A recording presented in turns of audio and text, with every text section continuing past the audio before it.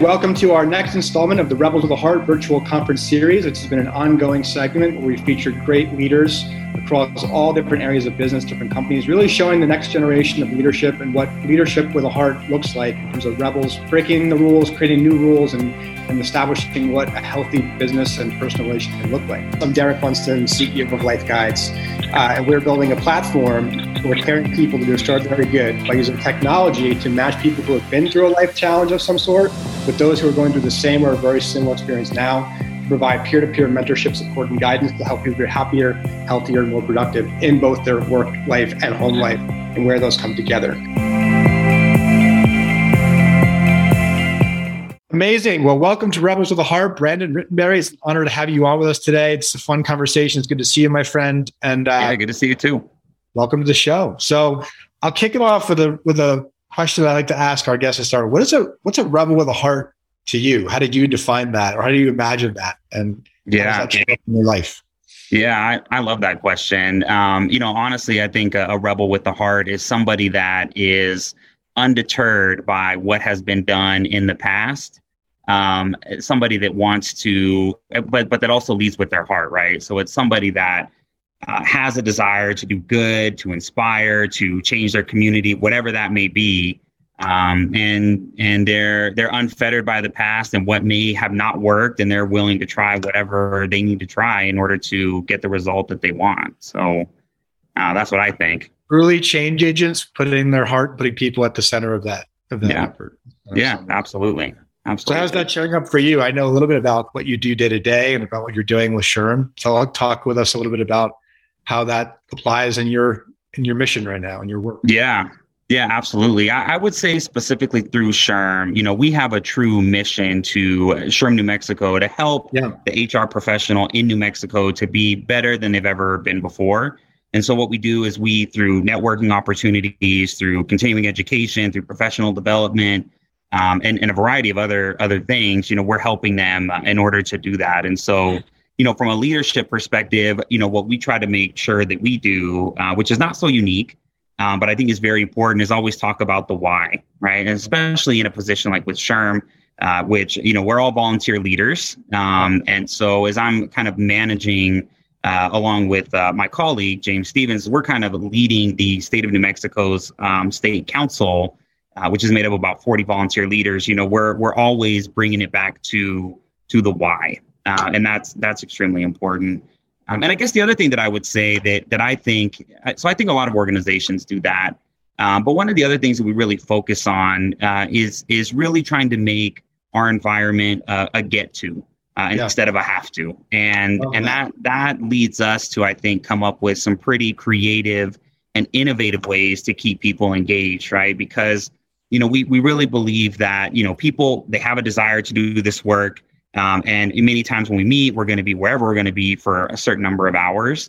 And so if we're already committed to being there for X amount of hours, well, let's make it the best that we can make it, right? Let's make sure that everybody gets something out of it.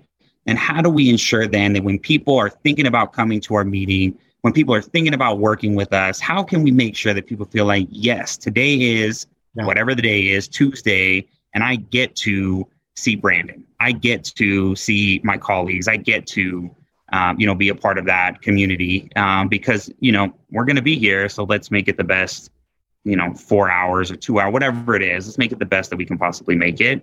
And that has really helped us and helped me in a variety of ways in my life, I think, create experiences for people that, fulfill them from a spiritual and an emotional standpoint and also financially here.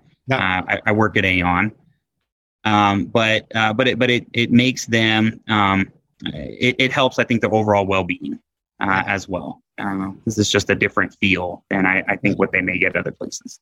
I see the way that you're doing it, and I agree. You're making a lot of fun, and you really are connecting with people on that deep level. And I think it's like you can feel the energy. Having been at your conference, you can feel that experience and what you guys and how you're cultivated in that community and the way you're serving it. So, kudos on that work.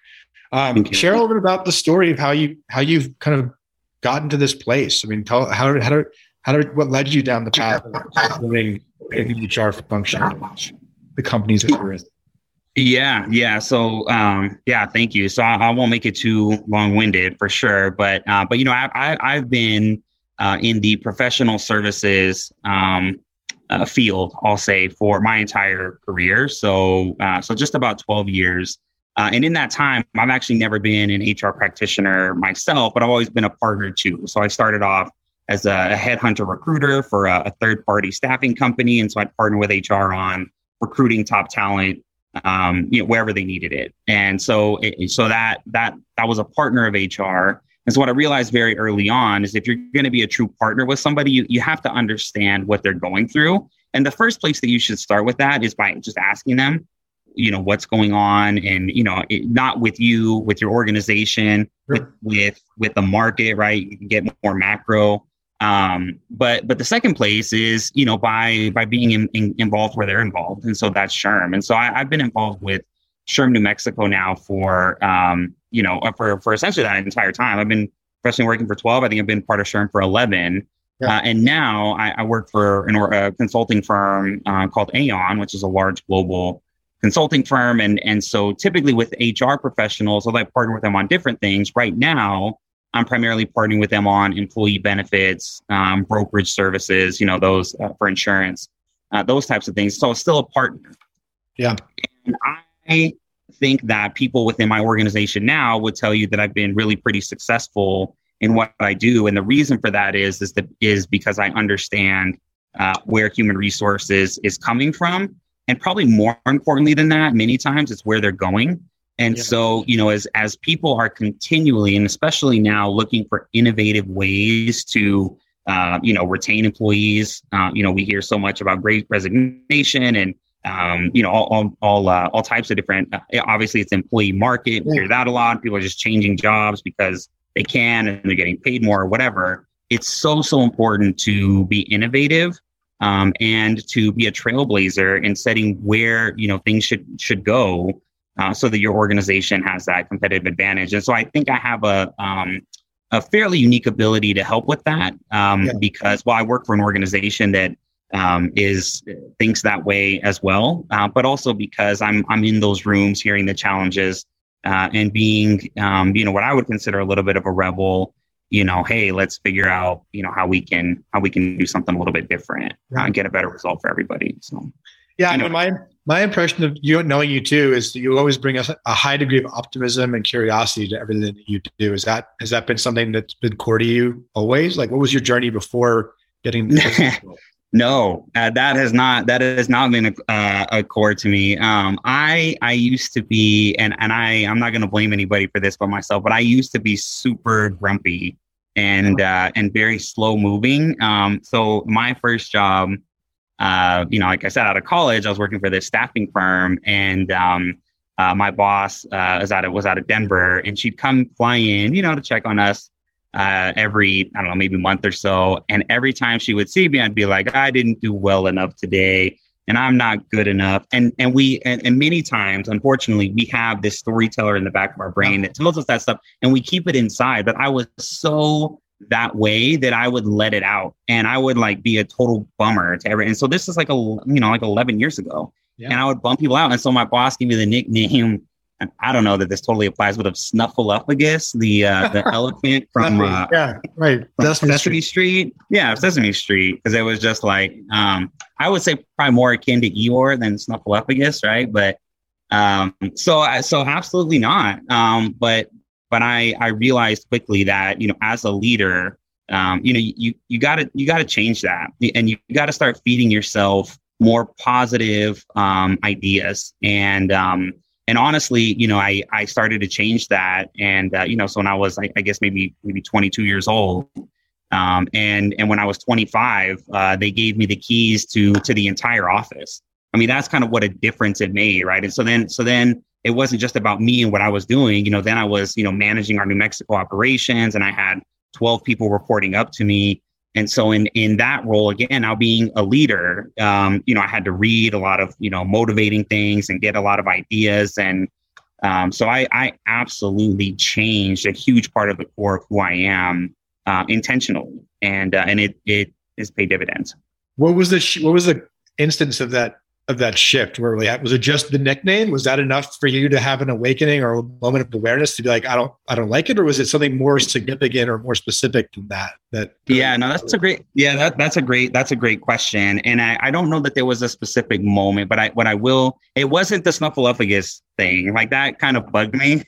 Right, as it would bug Snuffleupagus, but it bugged me, but it wasn't enough. It's just, what I realized was I've always tried to, regardless of, maybe that mentality, I've always tried to put myself in a room with people that I want to be like, right? Especially as a young professional. That's always where I've worked is who can I shadow? Who do I want to be like? And I've been very fortunate here, specifically in New Mexico, to be in rooms with the leaders of a lot of the largest organizations here and people that I really admire. And what I learned over the course of time is that none of the people that I wanted to be like were complaining. And what I used to think is that if you weren't complaining about stuff, well, that you were being fake. Because everybody has problems, right? Everybody has issues. And so if you're not talking about those things, then that's not real. You should be talking about both good and bad. And to some extent, I still believe that. But what happens is that when you are positive and you try to be positive, things start going your way a whole lot more, or maybe you just feel that way, start going your way a whole lot more than when they're going bad. And so I remember going to this meeting and there's this guy that I saw. He was a professional speaker and he was a businessman and he was in line at this event. We were both going to be at this event. Amongst a lot of people, he didn't know who I was. He knows who I am now. And anyway, so he's checking in at the registration table in front of me. And the woman who's checking him in asks him, "Hey, Steve, how are you doing today?" And he said, "Oh, my cup runneth over." And I don't know why, for me, like my cup runneth over was like the coolest response that anybody could have. Like, how are you doing? And so I was like, man, I gotta I don't know, that's so cool. Like I need to, I think in order to be the person that I want to be, I really gotta do some work on me first. Yeah. And so, so obviously there was reading, there was a lot of self-reflection, there was some meditation, changing my schedule. At the time I was waking up, say I had to be at work at 8, I was waking up at like 7:40, like you getting, it was crazy. Right. But all those things kind of add up. And so I had to change my schedule, and that's tough, to go from waking up at 7:40 to trying to do like a 5:30 thing and get ahead of your day and play some offense, as opposed to when you get up so late, you're playing defense all day, right? Because, you get to the office or whatever, and it's already in your inbox. You can play no offense. And so I think really being able to have that mental shift has helped me to take control of my day, which has helped me to help other people, which has helped us to, really inspire a whole community. Now I'm talking specifically about New Mexico SHRM, and to be a part of something that's bigger than themselves and doing something that they can be proud of, and something that, we all think is great. I love it. What's the vision you have as you're trying to transition into the chair role of how you're going to take the energy and the ethos of what you're building? Do you have a vision for the growth and the expansion of what's possible right now with Yeah.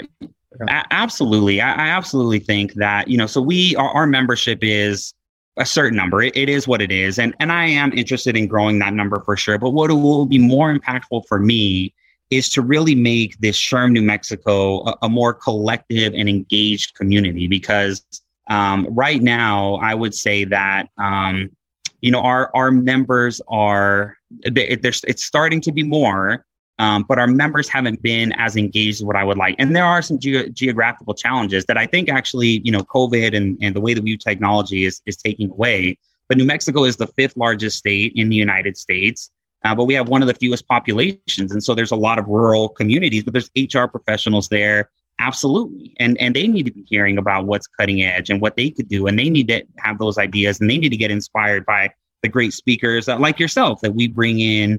And so really what I would like to see is I would like to see our community grow in engagement. I want more people to, be attending the conference. I want more people to be, tuning in to, different areas where, they're hearing speakers and networking. And so the vision is, and I'll put some quantitative numbers to it, of course, because that's who I am as a business person. But I think that I'm going to start from a touchy-feely place, which is I just want it to feel better. I want it to feel more engaged. I want more ideas that are coming in. Because once you, I think, get to a critical mass of people that are interested and they want to see, things change, I think that's when you can really make a big difference. And I think that we're starting that process, but I don't think we're there yet. So when we do this again at some point, I'll have some more hard numbers for you, but I just want it to feel inclusive. Really. Yeah, absolutely. I love the energy and intention you're bringing to it. And I agree that I think you have an opportunity because of the exact demographics you talked about, kind of how Mexico is. There's a lot of opportunity to kind of forge your own path and do things differently. Do it absolutely. And I think that's especially because of what's happened in the timing of technology and the unique population of the community there. I think there's a lot of really fascinating possibilities that you guys are just starting to really hone in on. So yeah, absolutely. And I would also like to see our organization, and I'm working on stuff now, but I would actually also like to see our organization more involved with more of the like with New Mexico economic development. New Mexico is a state, and it's no secret that we are one of the poorest states in the United States, and that is not pessimism. That's just a fact. And I think that especially from the business community, there is a real desire to see that change. And I think that we believe that we can do a lot of good work through the private sector to help affect that. And again, not to exclude anybody, but I'd really like to see our HR professionals more involved in helping to attract organizations to come to this state. Yeah. Because what all organizations have trouble with is retention and recruiting. I mean, I meet as somebody that consults with businesses all over the place. I mean, everybody has the same challenges, and many times, honestly, those challenges are related to human capital and people. And so our HR community really needs to help be a voice for the organizations that are thinking about coming here. About what does the talent look like and what do people want here, and as opposed to so many times organizations just try to give people a bunch of programs and, hey, we think you want this and we think you want that. Having our HR community really get people to think about, well, you need to ask. You really need to ask about what people want and then give it to them, and that's going to lead to higher recruitment, higher retention, and ultimately then a better culture. So so HR, HR is great. And I think in so many ways, it is the most important department of any organization. And I know I'm biased, but I'd like to see us be in conversations that really lead to a better business community in New Mexico as a whole. And so we're going to work on that too. So one kind of final question. You have the opportunity to see kind of from the SHRM lens, a lot of different organizations in the state, but also from your day-to-day area, being a provider and a supporter. What are you seeing some of the companies, some of the leading companies that are doing it differently right now? How are they showing up, or what are some of the best practices that you're observing right now in New Mexico around changes in response to work, the future of work, and economic development broadly? Yeah, that's a great question. I think one of the I'll kind of lead with something that I talked about in the last answer, which is asking people what they want. Yeah.